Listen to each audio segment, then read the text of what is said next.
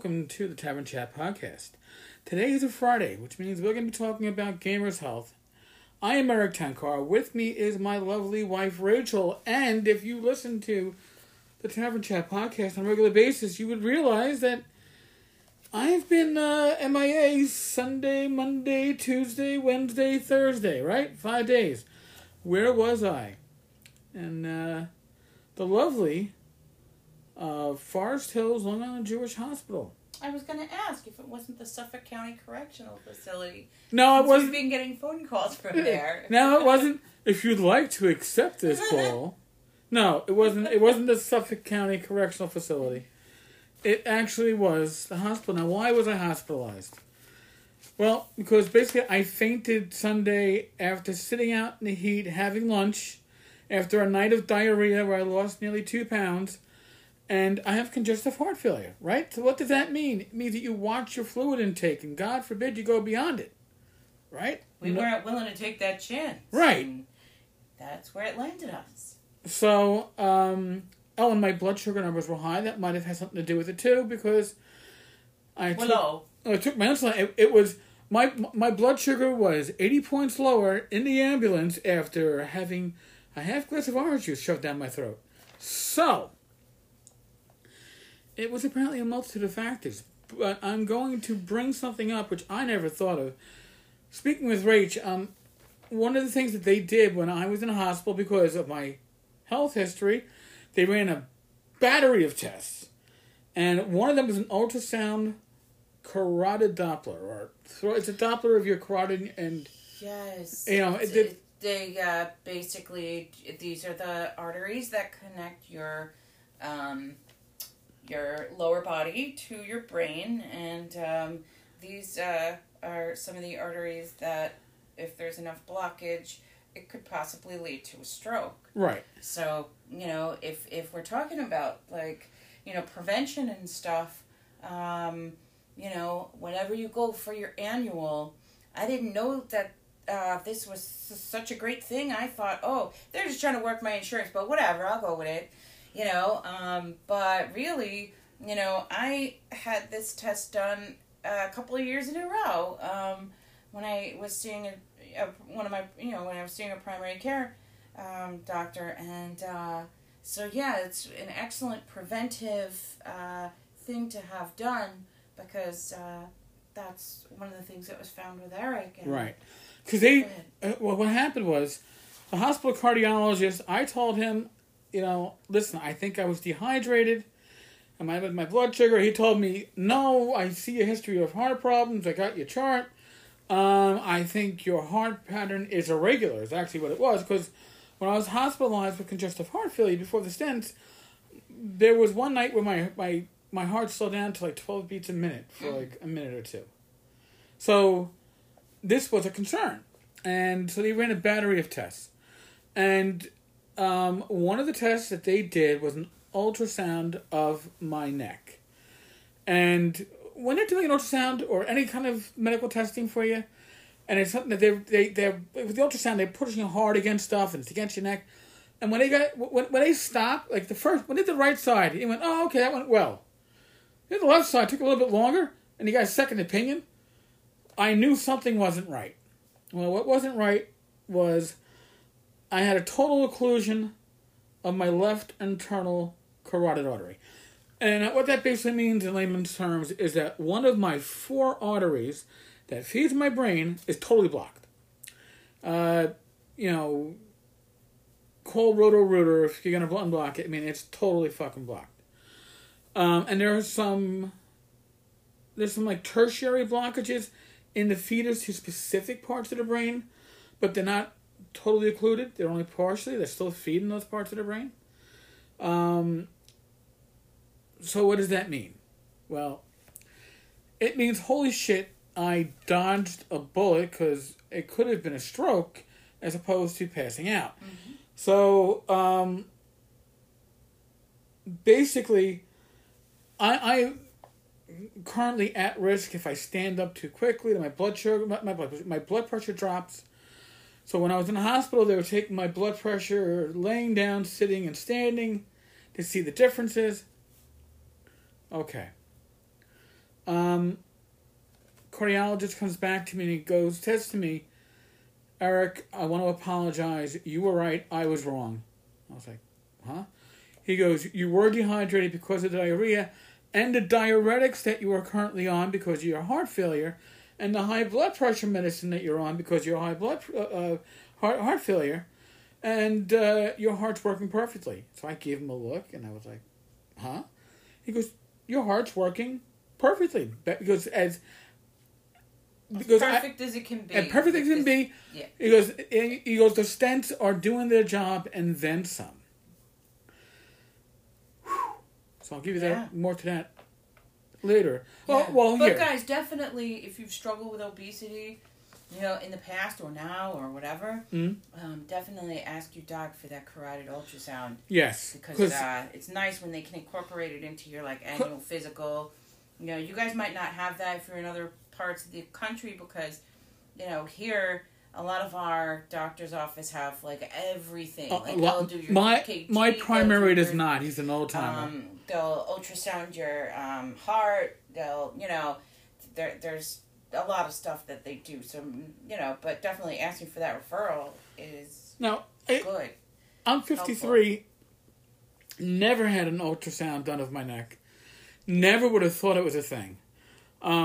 Reading, when I was getting discharged, I asked for all my reports. And you have that right. If you're leaving the hospital, if you're being discharged, ask for all your reports.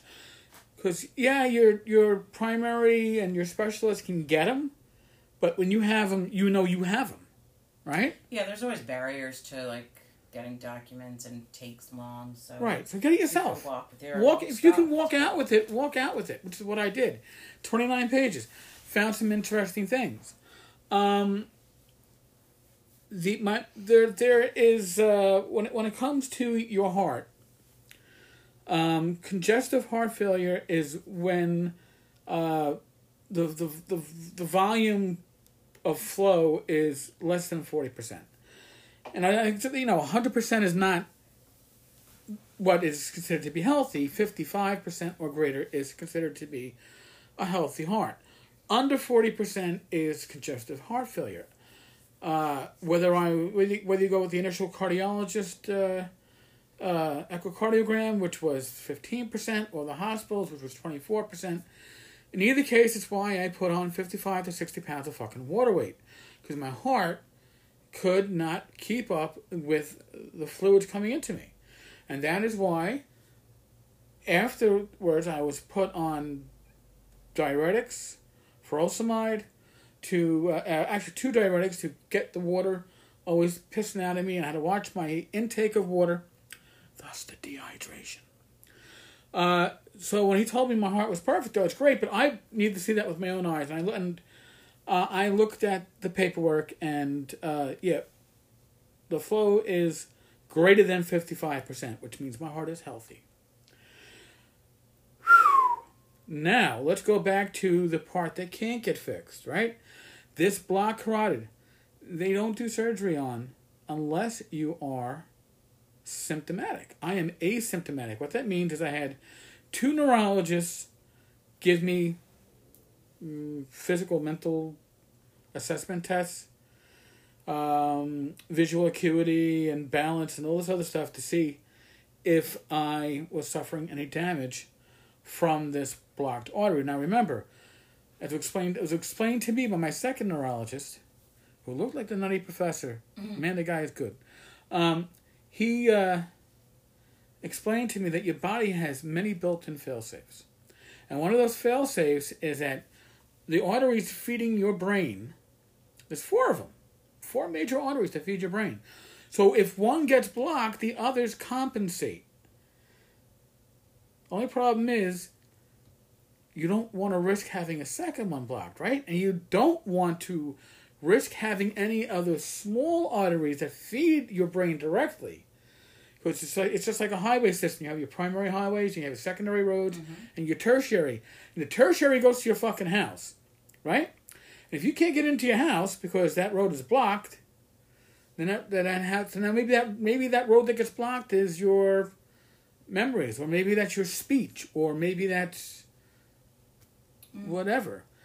So that's where the real risk comes in. So, my treatment plan going forward is medication, diet, and exercise. Now, the diet and exercise I was already doing pretty well. Medications have changed, though. I am now off the high blood pressure meds. I am now on a med for low blood pressure to compensate for the other medications that I'm on.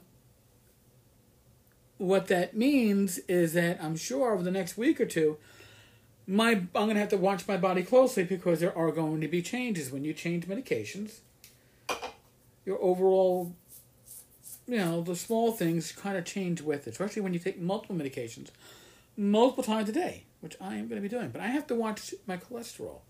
Now, by the way, I also read in my chart for the CT of my brain and neck that there are some calcium deposits around the brain in certain areas, but no blockages, and there are some blockages from the normal issue. Now, the normal issue for your arteries is, and that's cholesterol. Plaque. Yes. Yeah. But that plaque is cholesterol. Yes. Building up. So, when you think about your diet and you eat like shit, and I ate like shit for my first 52 plus years, probably. Well, maybe not all of them. Maybe when my mother was in charge of feeding me, I ate better. But, you work a job, you grab breakfast and lunch at work, you don't necessarily grab the healthiest foods, you grab the tastiest foods, the fastest foods. You can't do that. Now, I know I was asked over on Facebook, because on Facebook I was giving updates as I was in the hospital, and I was asked, can I talk about, whether it's on the podcast or on the blog, how to eat healthy, what I'm doing. Remember, I'm not a medical professional, but I can certainly speak about a low-carb, low-sodium diet, and we're going to have to throw a low-cholesterol diet into that. I was kind of watching the cholesterol anyway, but not like a hawk, and now I'm going to have to watch it a little bit closer.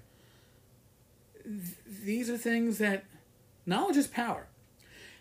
And if I had gotten this scan of my neck done 5 years ago, maybe it would have caught it. And that's the other thing.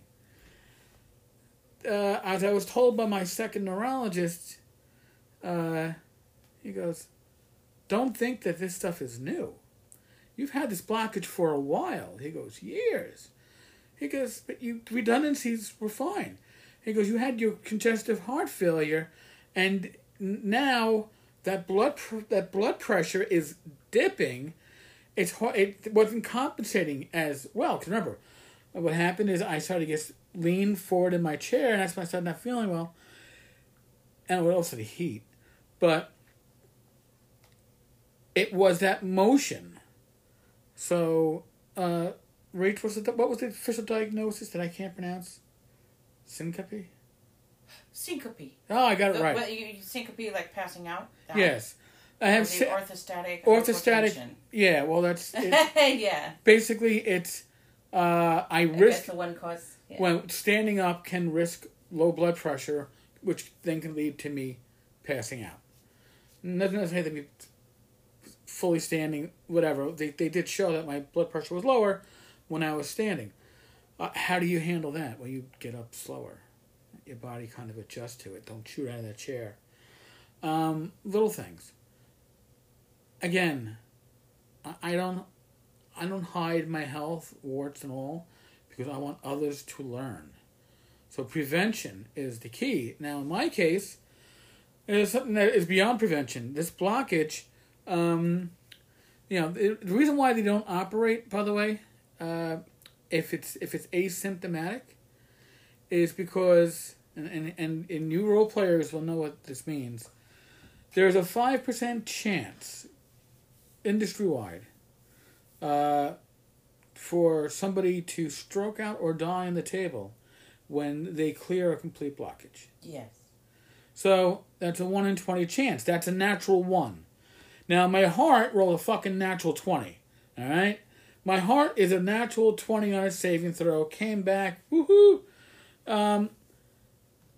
I would rather not have to make that saving throw and avoid that natural one. Now, they do say a surgeon who has a lot of experience lowers that number greatly, which also means if you find a surgeon without much of experience, it raises the number greatly. No, let's not mess with it. Yeah, so let's not fucking mess with it. The body's learned to compensate. Let's help the body. So, that's the update. That's where I've been. I haven't been avoiding all of you, but I don't think my roommate would have appreciated me doing a podcast. It would have been interesting. I did You might have drowned it out of his TV. Oh, God. In Espanol. Univision. But, God. I did drop into the Tavern Chat hangout last night on Discord for about an hour and a half. And then I got tired. I slept well for hospital time, but that doesn't mean I slept well. So, folks, those of you that were reaching out on Facebook and otherwise to offer support, thank you. Yes, I can't thank you enough. There's a lot of things that have gotten me teary-eyed this week, and the support has been one of them. Finding out that my heart is healthy is another. Finding out that my A1C, which was 9.2 when I was in the hospital in May, and was 7.2 at the beginning of this month, is now down to a 6.6. So I'm actually entering that range of goodness. Great balls of fire. So, again, thank you, and I'm not going to get teary-eyed in the podcast, I promise you. All right, folks. On that note, oh, by the way, my hospital was COVID-free. Not one COVID case when I was there. All 100%. 100% COVID-free. COVID-free. Bye now. Northwell Health, baby. There you go. Hey, if you're in the borough of Queens and you have to get hospitalized, or out in Long Island too, they have them there. Well, yeah, but I'm just saying, like. But this one we know. This one we know. I can tell you right now. The staff is good. I saw at least 6 doctors during my actual stay, not in the ER, which I saw way many, but actual stay. I saw at least 6 doctors, 4 of whom were specialists, and I think that says a lot about the hospital. Folks, stay safe, be well, God bless. Roll those dice. We're in the midst of a pandemic, so use your common sense. And I will knocking on the iPad. I will, God willing, talk with you all tomorrow. Thank you so much.